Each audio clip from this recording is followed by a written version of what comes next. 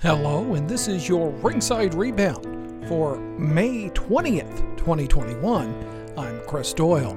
Big news happening since we've taped our last episode that came out this past Wednesday, including a new deal for AEW Dynamite. It will be moving to TBS coming up in January 2022, along with a new AEW series, a 1 hour long Rampage, which will be on Friday nights.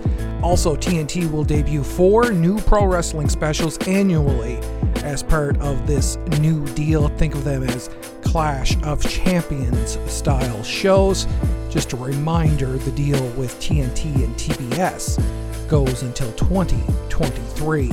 Some releases in NXT yesterday as well. Alexander Wolf was released, along with Ezra Judge, who had not made TV yet, Skylar Story, who'd only been on once, Vanessa Bourne, Jessamine Duke, as well as Kavita Devi, who had been released, and a couple of NXT referees released as well, Drake Wirtz and Jake Clemens, cut by the company.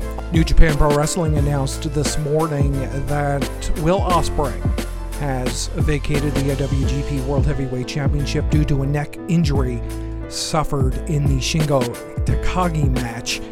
No word as to what will happen with the championship. This has been your Ringside Rebound for May 20th. I'm Chris Doyle.